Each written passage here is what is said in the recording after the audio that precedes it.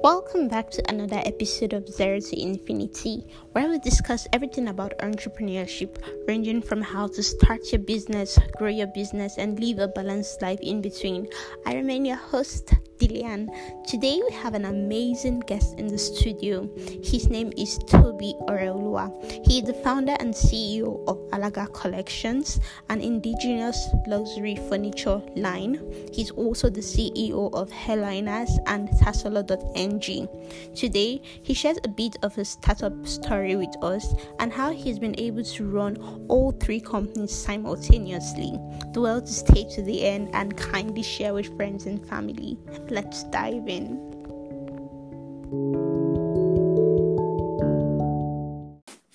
Good evening, Tobi. How are you doing? I'm very fine. Good evening.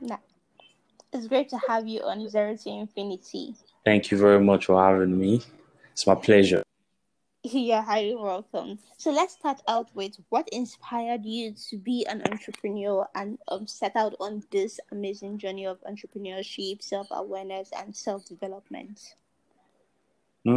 Thank you for the question. So I think what I've always liked doing things my way. I've always liked doing things in my own, in the way I see things. I like to do things my own way. So I think that's one of the things that has set me aside from when I was young till now. Yes. So I like to look at things from a very, very different perspective from how everybody sees it. So that's how I think entrepreneurial minds are usually like that. You always like to look at things from another perspective, from how people do not see it. Even if it's something that they see normally, you just want to look at it in another way. So I've been like that from time. So that, I think, shaped me. And then some of the things I learned from my parents, my mom and my dad, they have entrepreneurial in everything they do. So I think that rubbed off on me as well. And yeah, so I think that's what has been driving me, and that's what has driven me to where we are today. Oh, okay, that's great to know. Okay, so can you tell us a little about how you started Alaga Collections? Oh, okay. Yes. So I started Alaga Collections in 2016 officially, but it didn't start in 2016. Alaga Collections, the journey to Alaga Collections started in 2012 officially. So it was not my original idea. Okay. It was not my original idea that I wanted to do. I wanted to start a furniture company. So I was working as an intern architect then. That's back in 2012 at an architecture firm, and we were designing and building some buildings in Lagos. And one of the things that was required of me then was to make some designs that were in the line of furniture and stuff like that. So it was from there I started picking up interest in furniture. And one thing I noticed then was that most of the furniture then, we designed them, we had the idea here in Nigeria, but they don't produce them here. They go source for them or produce them outside the country like that. So that was like a burden for me. And I thought that we could actually do this thing over here. Why are we going all the way to other countries to do this and bring it down to our country when we have skill and talent here? So, but my own solution to it back then was that I actually wanted to contact one of the major companies that was actually doing stuff like that for them, or where they were sourcing for them. I wanted to contact them to have in Nigeria, a branch in Nigeria. That was my solution to it then. But at the end of the day, I mailed them severally, but several is in the dictionary now. I mailed them several times, and they didn't reply. But so when they didn't reply, I thought about it that what's the next thing I could do to actually solve this problem. Then I wrote down my idea. I just wrote it down in my notepad then and said that a furniture company, blah blah blah. I just wrote it down then, blah, and I left it. So between that time and 2016, when I started Alaga Collections, I was able to understand more about furniture design, furniture production, and also the whole Afrocentric movement thing. So I understood it. I understood what I wanted to do. So by the time it was 2016, I stopped working where I was working. I was working in a media company. I stopped working in architecture. So I moved to media. So some things came up. So I had to stop working. Okay. Then I thought about it. That what was the next thing I could do? Then I just whipped up my, what's it called? My notepad from way back 2012. And I just, yeah, this is it. This is the idea that you need to build up now. And yeah. So, and that was it. I started putting the realities of that time together, the whole Afrocentric movement. How can you use African stories to do furniture and all that? So I just merged everything together, and that was how Alaga Collections was bettered. Wow, that's amazing. So when you Thank you. finally launched, what were some of the challenges you faced and how were you able to overcome them? Yeah, so the thing is that um, one of the problems we have in Nigeria is the problem of skill. Skill is we I won't say we don't have a lot of skilled people, but I think most of our young people are not they don't learn skilled work anymore, or we don't learn skilled work anymore. Most of us are how do I call it, believe in. So I think there's a gap. There's a big gap. There's a big skill gap. So having to work with people that have been working over the years, that they are very, very stuck in a way of working. That's one way. And their delivery time and things like that, it affected our own business. So what I've been able to do over the years with my team, what we've been able to do is that we've been able to now think about new ways, innovative ways to actually collaborate and build skill, even in the Nigerian work culture in itself, the artisan work culture in itself, like that. So what we do now is that we don't just employ people to work with us. Now we train them, we give them the adequate things they need to understand and know for them to actually work and make it world class. So those are the things that we've actually done. So we had a skill problem, and some other time we had some logistic problem as well, because we're just learning and we're a small business. You can't be able to handle a lot of things. But in Nigeria, yeah, a lot of small businesses, I know it's not time to give advice yet, but I'll just chip this in that as a small business, as much as possible, try and outsource what you can outsource. Try and give it out and focus on your core. Focus on the core thing that you're trying to sell. Yeah, that you're trying to achieve. Focus on it. Because I noticed that small businesses in Nigeria, as growing businesses, I don't like calling it small businesses because it kind of limits our what's it called? Yeah, I don't know. It's the reality, but it's trust me. That's just how I am. So I would advise them that it's better for you to actually just focus on the key thing you are trying to achieve.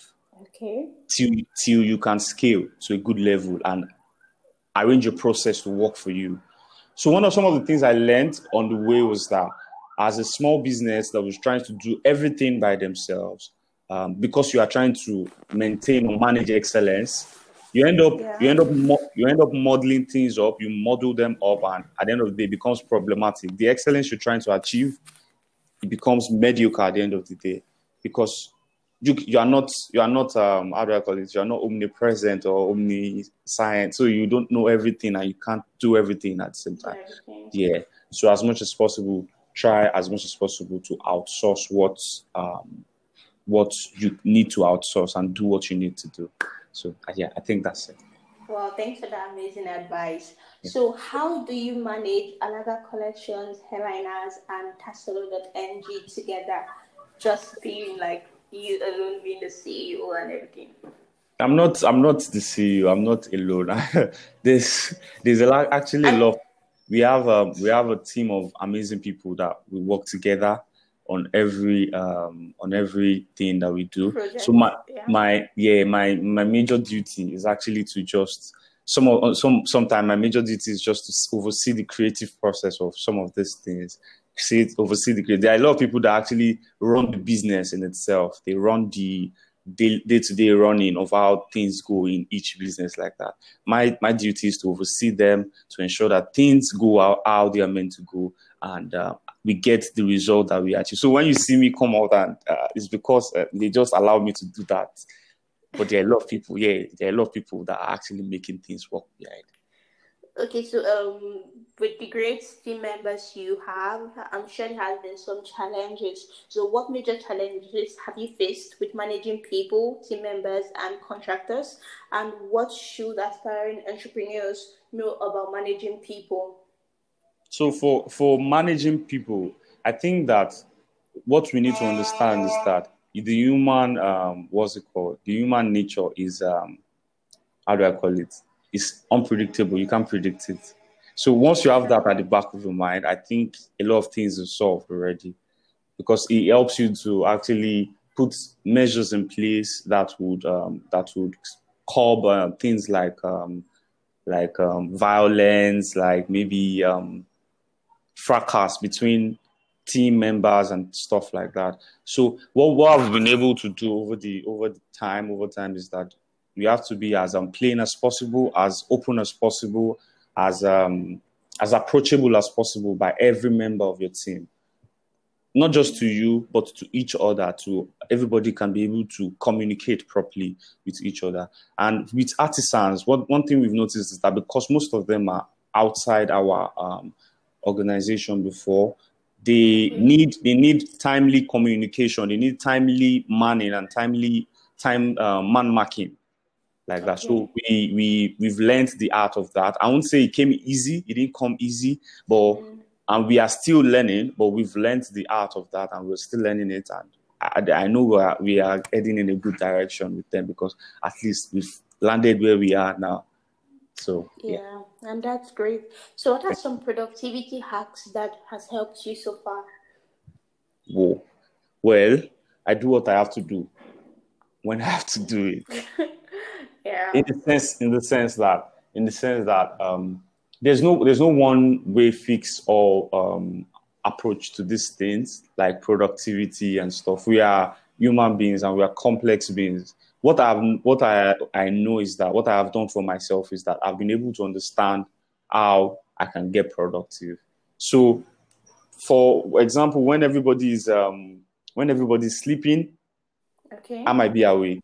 Yeah, that's the most productive time for me, because I can be able to think and do my things like that. Some people might not be able to do that kind of midnight thing or early morning thing like that. They prefer to just walk on the beach and do stuff, and that's where their inspiration comes from time to time and things like that. So what I would just advise people is that you actually just understand yourself and use your own personality to actually fix your lifestyle.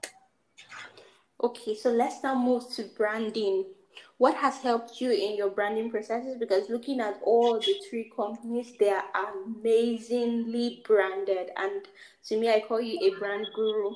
Okay, so what has helped you, and what should young entrepreneurs know about branding, and how can they position their brands for global relevance?